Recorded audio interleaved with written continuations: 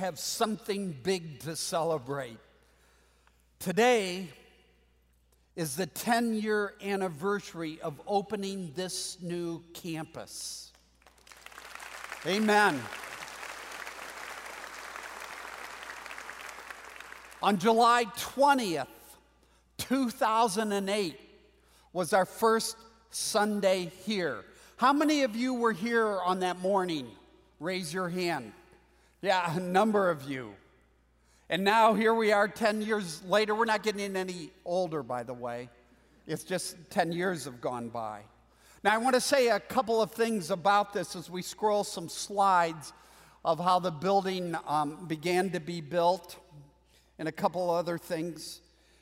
First of all, I want to say thank you to so many of you who were so deeply involved in this whole relocation. For the people that led our relocation committee, our construction committee. I mean, I want to say thank you publicly to Gary Bollier, Gary Dawsey, Gary Martin, to Ken Peterson, Mac Earhart, Chuck Stair. For others that invested literally hundreds and thousands of hours so that this vision would become a reality. God uses volunteers in incredible ways here at Wheaton Bible Church, and we saw that 12, 11, 10 years ago as the pieces of this were being put together. And the second thing, and actually more importantly that I want to say, is that we want to glorify God this morning for all that He has done in expanding our ministries as a result of this relocation. If you've been around a while, those of you that raise your hand, you remember what parking was like in the old building in downtown Wheaton. I had people who knew me say, you know, I would never go to your church, Rob, because I'll be locked in until the cows come home before I can get my car out. And part of the reason we relocated was to unclog the arteries, external arteries, internal arteries. But the primary reason we relocated, and we just heard this from Lon in the video, is so that more and more people would love God, grow together, and reach the world. And I can't begin to tell you how God has worked to that end. I mean, the way He uses this campus, the way God has worked in the communities around us, what God has done over the last 10 years in West Chicago through our Pointe ministry, now our new campus in Streamwood, what God has done around the world with our growing global commitment, the way we are using increasingly nationals to reach other nationals with the gospel of Jesus Christ. These last 10 years have been flat amazing to the glory of God. Only eternity will reveal the number of people that have come to Christ, grown in Christ, people that have been healed spiritually, the way God has worked. Only eternity will reveal the disciples, the blessings people have experienced. And this morning, I would be remiss if I did not say glory to God. Amen? And so, Father, we thank you and we praise you for these last 10 years as we embark on this aggressive, bold, new 5-year vision. I find so much confidence in looking in the past and seeing what you have done in honoring the vision we had beginning 15 years ago for this new campus. So, God, as you have blessed us in the past, I ask that you would bless us going forward, that Jesus would be honored, that the communities around us would be changed, that you would bring renewal and revival to your glory, to your praise. In Jesus' name, amen. All right, here we go. My world was turned upside down by the words of Jesus. You know how you flip a pancake to cook it? The words of Jesus flipped my life. And the Spirit of God has been cooking me ever since. This past Thursday, I was on Moody Radio's 3-hour morning program. It's called Carl and Crew. And during the course of the conversation I had with this young lady who was hosting in Carl's absence, sort of out of the blue and kind of randomly, she asked me this question, and I've been thinking about it ever since. She asked me the question, hey, Rob, when you came to Christ, did you come to Christ because there were problems in your life? And I immediately said no. Lots of people, however, come to Christ because they sense a vacuum, a hole in their life, a need, or they're facing something, and God sovereignly steps in and draws them to Himself because they sense they're just overwhelmed apart from divine intervention. But that didn't happen to me. You see, I loved my life before I came to Christ. So I didn't come to Christ because of need. I came to Christ because of truth. I could not escape. I could not explain away the truth of the words of Jesus. I mean, Jesus claims in the Gospels, and I was reading the Gospel of Mark, to be the God of the universe. He says either you know me or you don't know me. Either you believe in me or you don't believe in me. And if you do believe in me, you're going to heaven. And if you don't, you're going to hell. And as I read and as I studied and I thought about this, I realized that there are only three options when it comes to the person of Jesus Christ. Either He's a liar, He's a lunatic, or He's the Lord. And God opened my eyes. And by His mercy and by the power of His Spirit, I chose the Lord. But it wasn't because I was unhappy. It was because that Jesus claimed to be the only way to forgiveness, the only way to heaven, the only way to ultimate happiness. Now, I say this because this morning I want to look at some equally important, potent words of Jesus about prayer.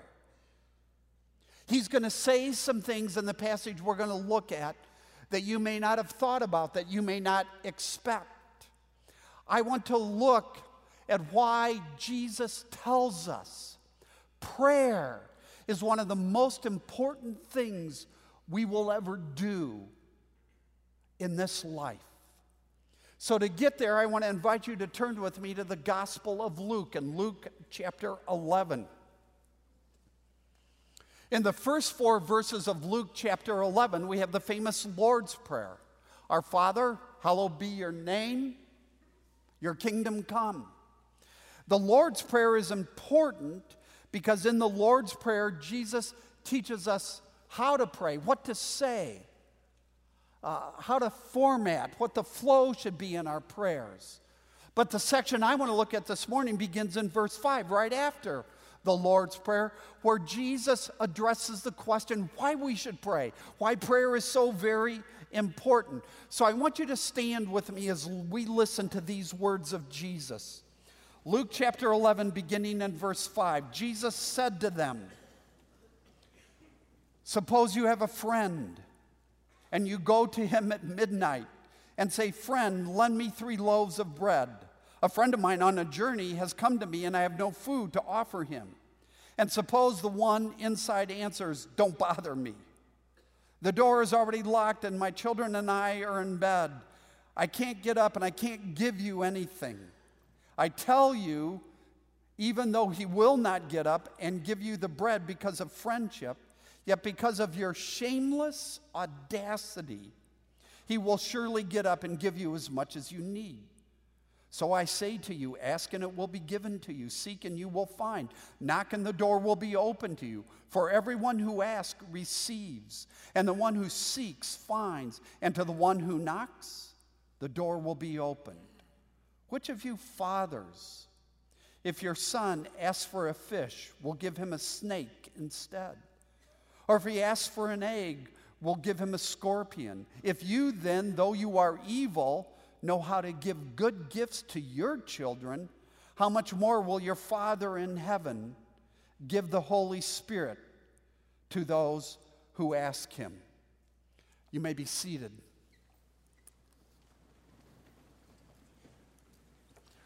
On any given Sunday, like right now, there will be people among us who are at very different points spiritually, very different points as they relate to Christianity. So we're talking about prayer this morning. There will be a number of you in here who care deeply about prayer, but there will be some of you that don't pray at all. And so when we read these words, you might be thinking, well, here Jesus is speaking to Christians. He's speaking to his disciples. And this doesn't have anything to do with me. And you would be wrong. Why? Because prayer is a clue to your heart, to the nature of your soul, to what you have been built for.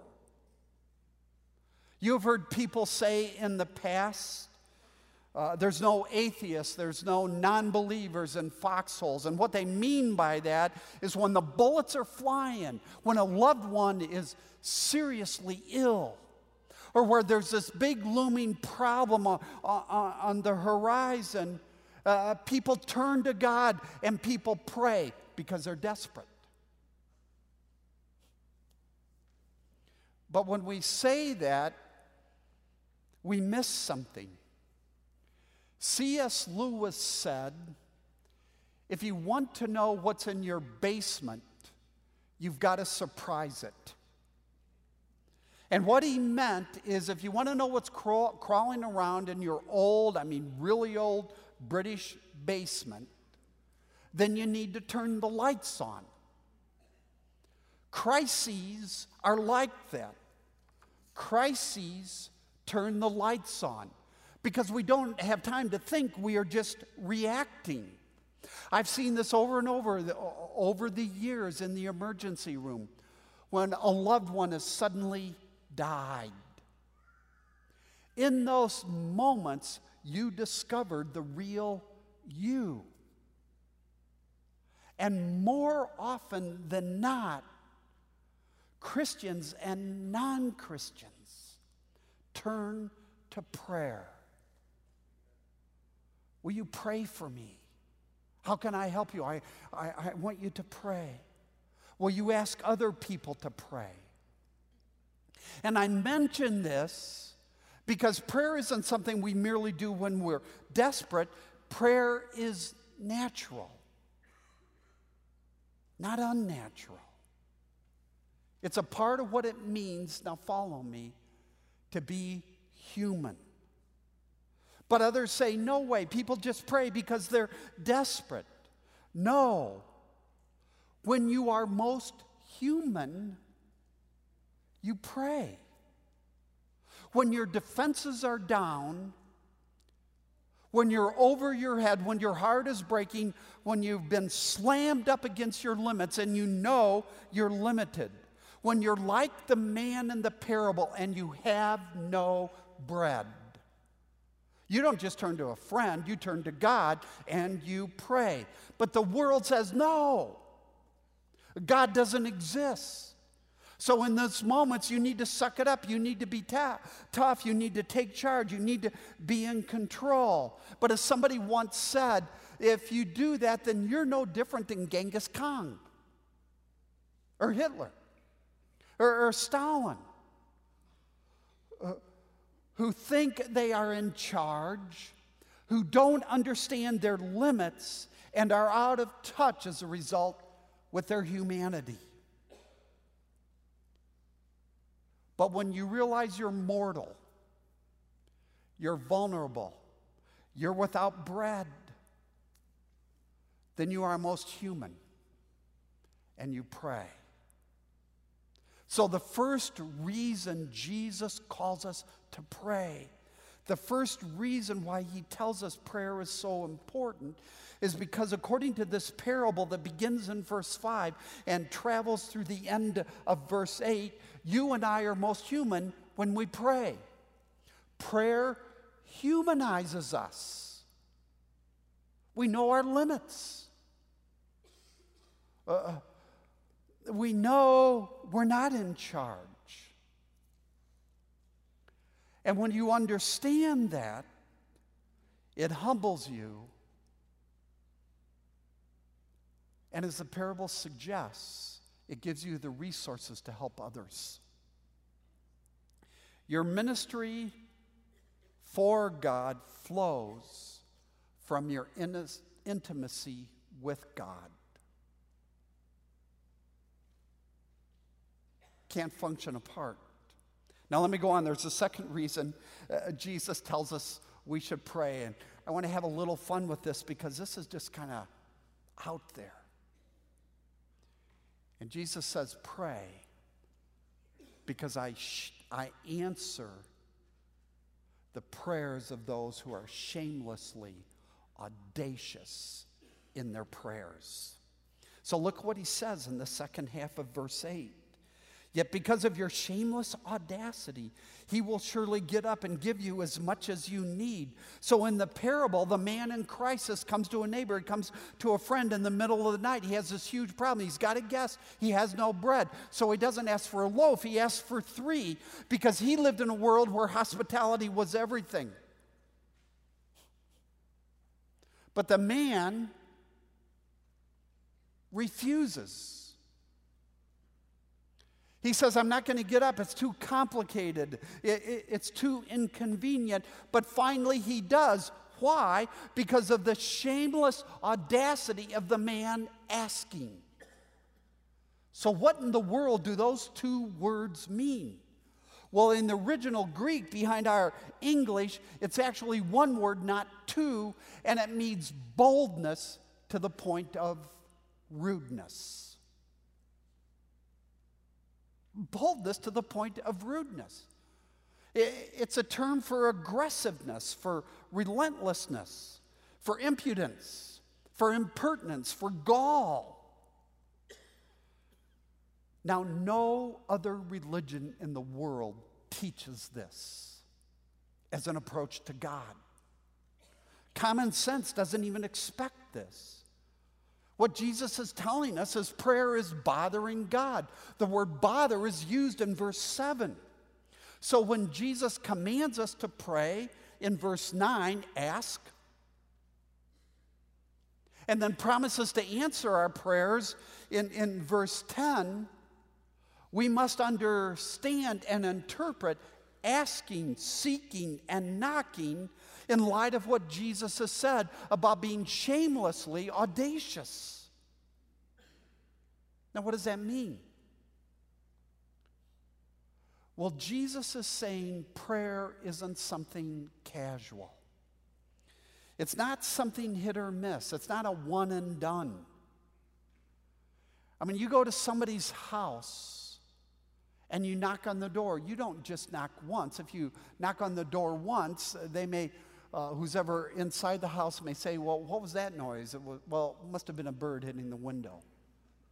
So when you go to knock on somebody's door, it's not once, it's, and you keep knocking until they come to the door. Jesus is saying, keep knocking. Jesus is saying it's not one and done. It's not something casual. A prayer isn't something you do half-heartedly. It's not something you do when you got 2 minutes and a couple other things on your mind. Here, Jesus Christ, the words of Jesus are teaching us God answers prayer because of our aggressiveness, because of our relentlessness, and because of our confidence He has the bread.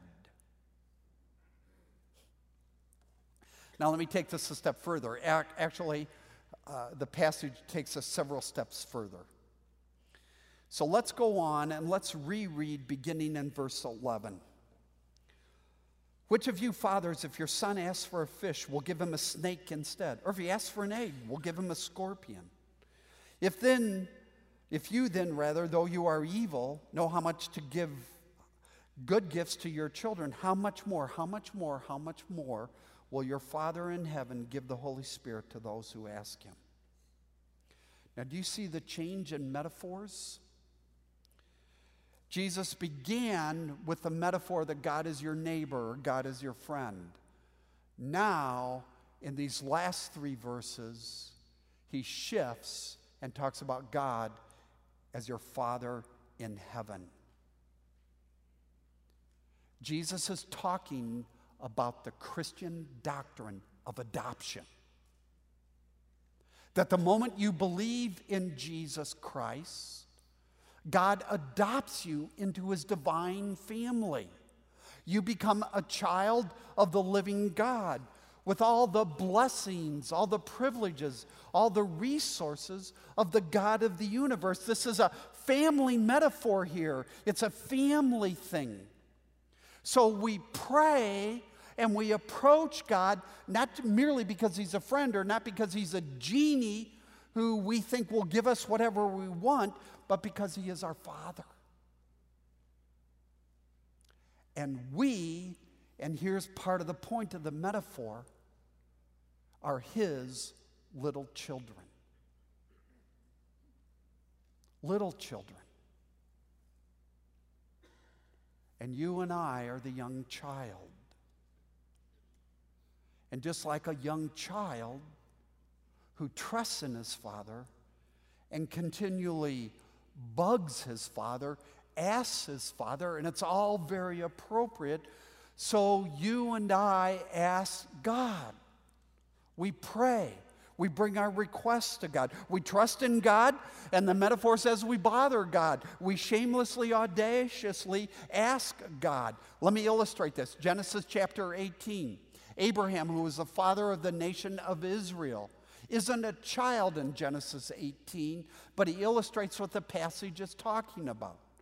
In Genesis 18, demonstrating that there is justice in the world and God is a God of justice, God announces to Abraham that he's about to destroy Sodom and Gomorrah because of sin in those cities.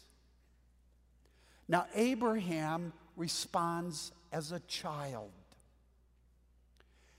And he's unwavering in his trust of God. But he begins to bug God, to challenge God. So Abraham says, now wait a minute, God. If there are 50 righteous people in the city of Sodom, will you destroy it? And God says, no, if there are 50 righteous people, Abraham, I won't. And then Abraham says, well, what about 45? Then he says, what about 40, 30, 20, and 10? And finally, God relents and says, Abraham, if there are 10 righteous people in Sodom, I will not destroy it. What is Abraham doing? He's knocking. He's relentlessly, persistently, aggressively, as a little child, requesting from his Father who is in heaven, and God answers his prayer. Or picture in your mind a world leader. Imagine a world leader. And she is an incredible world leader. And you know how it is with people in those kind of roles. I mean, it's impossible for anyone to get an appearance with them. The screening and all of that, and their schedules are so full. Yet this particular world leader, who's a good world leader, is in a meeting with other world leaders, and it's a really important meeting.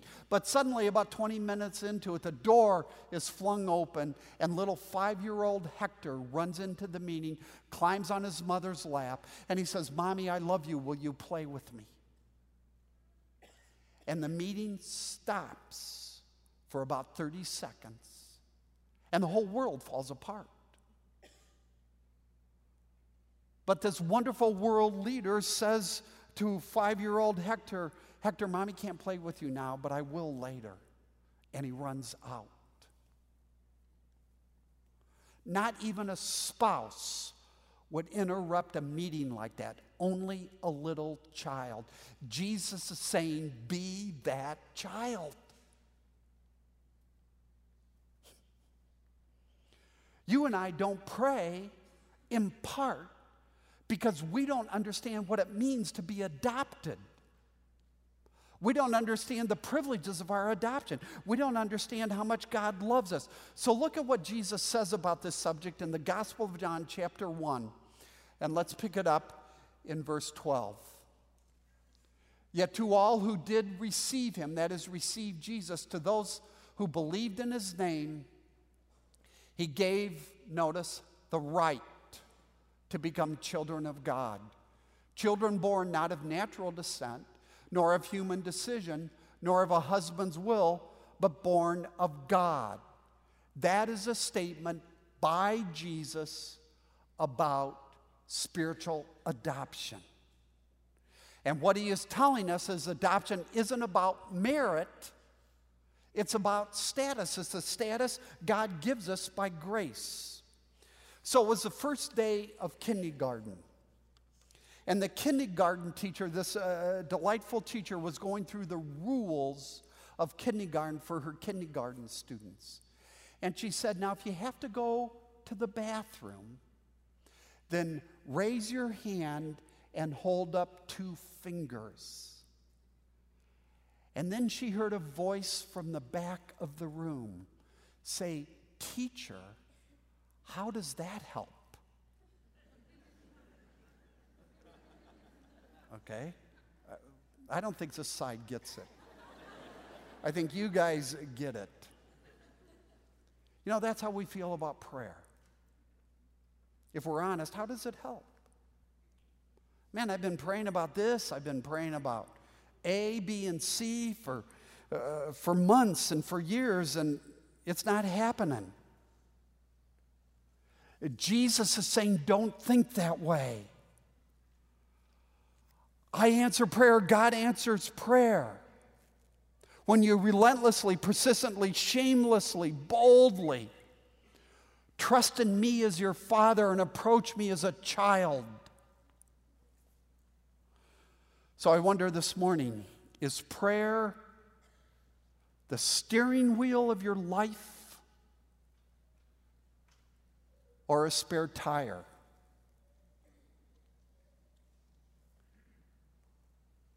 To get your family to stand on its feet, you've got to get on your knees. Now, there's a third reason Jesus tells us to pray, and that is prayer solves our problems. Or better, more specifically, prayer solves how we approach our problems. Now, here we're going to step deeply into this passage. This is the last half of the last verse, verse 13, where Jesus promises the Holy Spirit. He says, how much more will your Father in heaven give the Holy Spirit to those who ask him? Now, Jesus is speaking to his disciples, to Christians, so he's promising the Holy Spirit to Christians. But we know, based on the rest of the New Testament, that the moment we believe in Jesus Christ, the Holy Spirit comes and indwells the believer, and that is permanent. It is eternal. So Jesus has to be talking about something else here than that permanent, one-time indwelling the moment we believe. What's Jesus talking about? Well, commentators like to point us to John chapter 16 and verse 14, where Jesus, when he's talking about the Holy Spirit, says, when the Holy Spirit comes, he will glorify me. What is the purpose of the Holy Spirit and the coming of the Holy Spirit at Pentecost? To point us to Jesus. He will glorify me. He will honor me. He will exalt me. So in verse 13, Jesus, when he's talking about the Holy Spirit, Jesus is referring to an intimate awareness of the beauty and the love and the power and the glory of Jesus Christ in your heart. And it's mediated and it's revealed. And it's poured into you by the Holy Spirit. The gift of the Holy Spirit, in other words, is Jesus Christ indwelling your heart by faith. We looked at that last week in Paul's prayer in Ephesians chapter 3. And so what does this mean? Well, as I said a couple weeks ago, it means that Jesus not merely walks alongside you and guides you if you're a believer in Christ, but Jesus scoops you up into his arms and carries you, and he whispers to you, and he laughs with you, and he blesses you. Why? Because he loves you. He delights in you. He went to infinite lengths to die for you.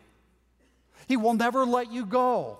And one day, he will glorify you. He will make you perfect. And he will take all the bad out of your life and all the bad out of the world.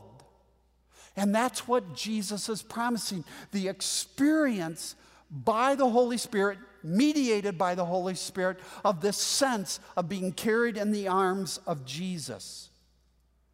Take Costco. I have a deep concern for the people of Wheaton Bible Church, including my wife, that we spend too much time at Costco.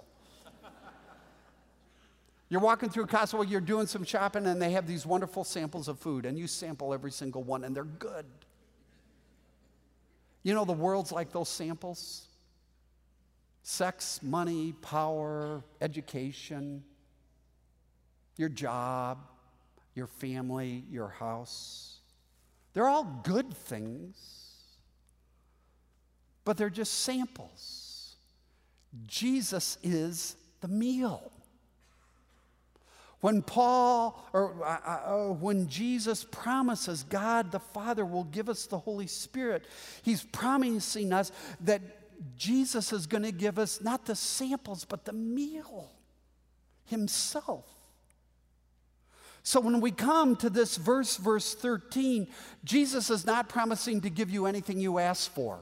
A new car, a bunch of money, perfect children. I mean, you fill in the blank. The promise here is that Jesus will give you more of himself. So let's say you have a major family problem going on. Or maybe it's a relationship thing or a job thing. Jesus is not promising to be a genie in heaven that grants your every request. You see, you and I want relief. Jesus is promising to give you more of himself. As you go through your problems, to give you the experience of him. So here's what that means. If you're angry and if you're frustrated and if you find yourself distancing yourself from Jesus and shutting down in prayer and not really praying, then you don't have a prayer problem, you have a fatherhood problem. You don't understand your adoption. And you're ignoring the promise that Jesus is making here. Let me illustrate this with the Apostle Paul. Great illustration of unanswered prayer. 2 Corinthians chapter 12.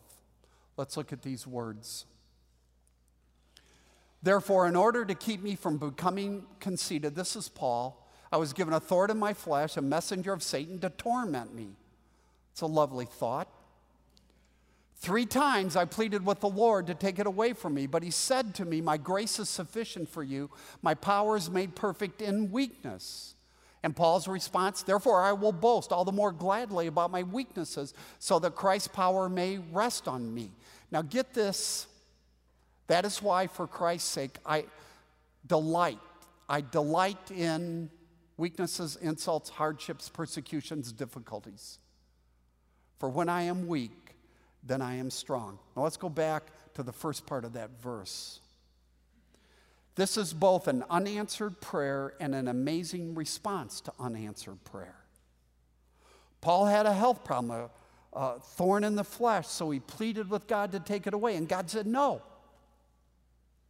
Said, Paul, you're going to live with this issue the rest of your life. You're going to live with this pain the rest of your life. But your ministry will not suffer. Furthermore, because of it, I'm going to teach you how to depend upon me even more. And Paul says, okay. Because when I'm weak, then I'm strong. Now, do you see how this relates to what Jesus is saying in verse 13? Paul wanted what Jesus is promising. He wanted a deeper, a more vital spiritual life, regardless of the circumstances. Do you?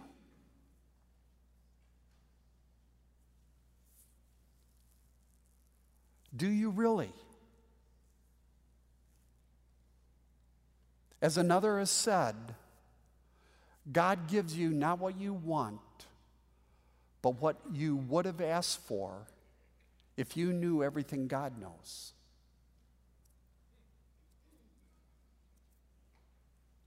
And we don't. So Jesus says, pray for more of the Spirit. So in the midst of your problems, you'll know how to approach your problems.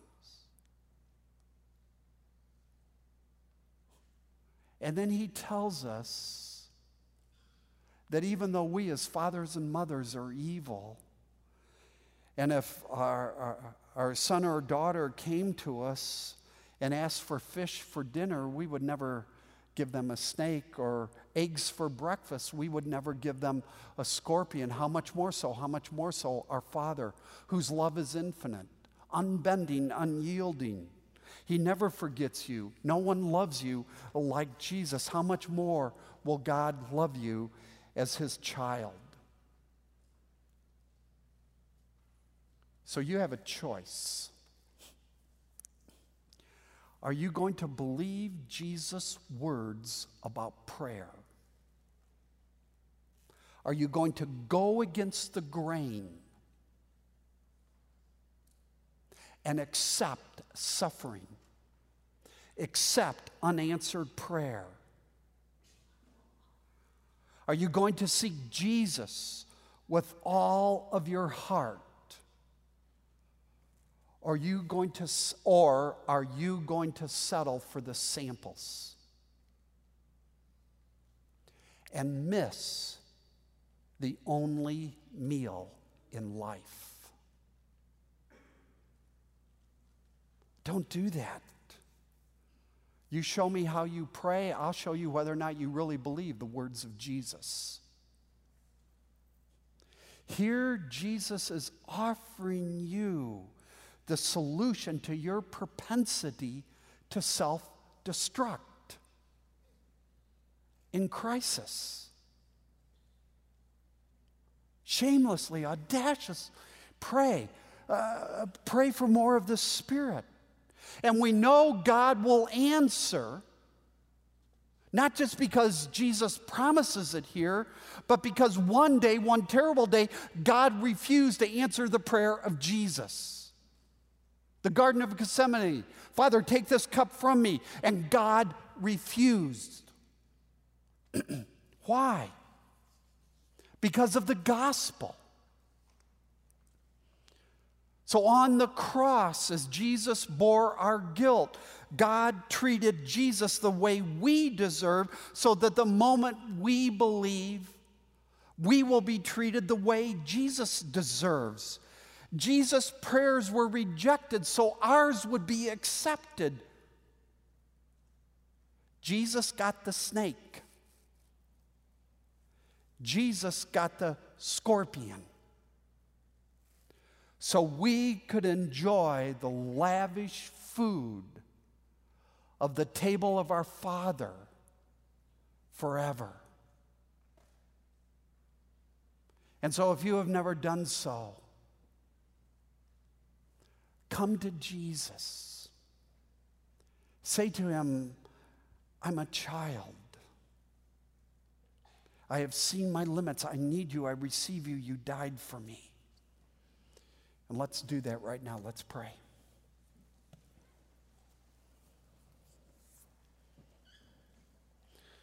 I believe the Spirit is speaking to some of you about your standing with God. And I want to invite you to come to Jesus right now by saying, as I just said, Father, I'm a little child. And I come to you. Thank you for dying for me. I need you. I receive you. I receive the forgiveness you offer me in the death of Jesus. Change me. Bless me. Father, will you forgive me and us for our lack of prayer?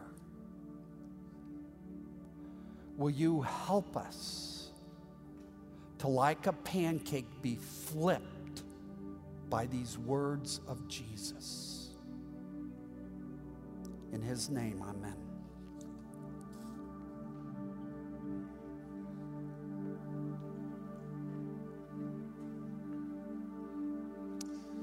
As we sing this song in response to God's word this morning, we are going to have brothers and sisters here in the front.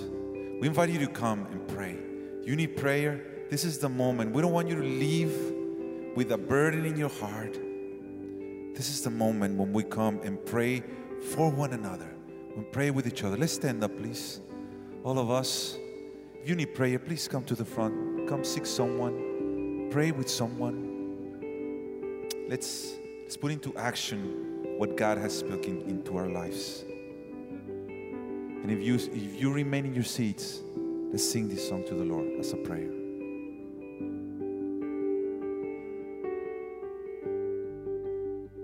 I need you to soften my heart and break me apart. I need you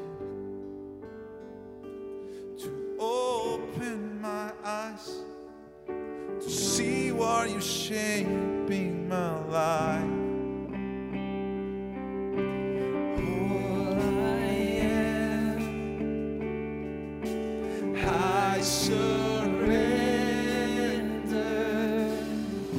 Give me faith to trust what you say, that you're good and your love is great. I'm broken inside, I give you my life.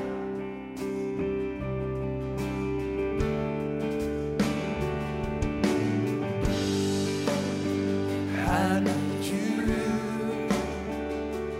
to soften my heart, break me apart. I need you, pierce through the dark. Yes, Lord, pierce through the dark. Cleanse every part of me. We surrender, Lord. All I am. Sing it to the Lord. I surrender. I surrender. Give me faith to trust what you say. And you're good. Your love is great. I'm broken inside. I give you my life.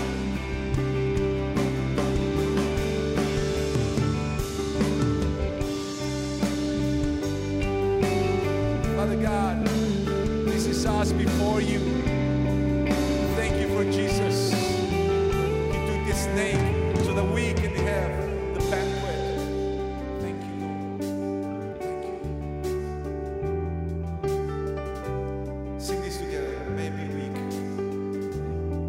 Your spirit is strong. I may be weak, your spirit's strong in me.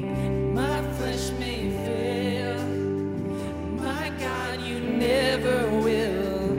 I may be weak, your spirit's strong in Spirit's me. strong in me. My flesh may My fail, flesh may fail. my God, you Sing it, never church. I will. may be weak. I may be weak. Your spirit's strong in me. My flesh may fail,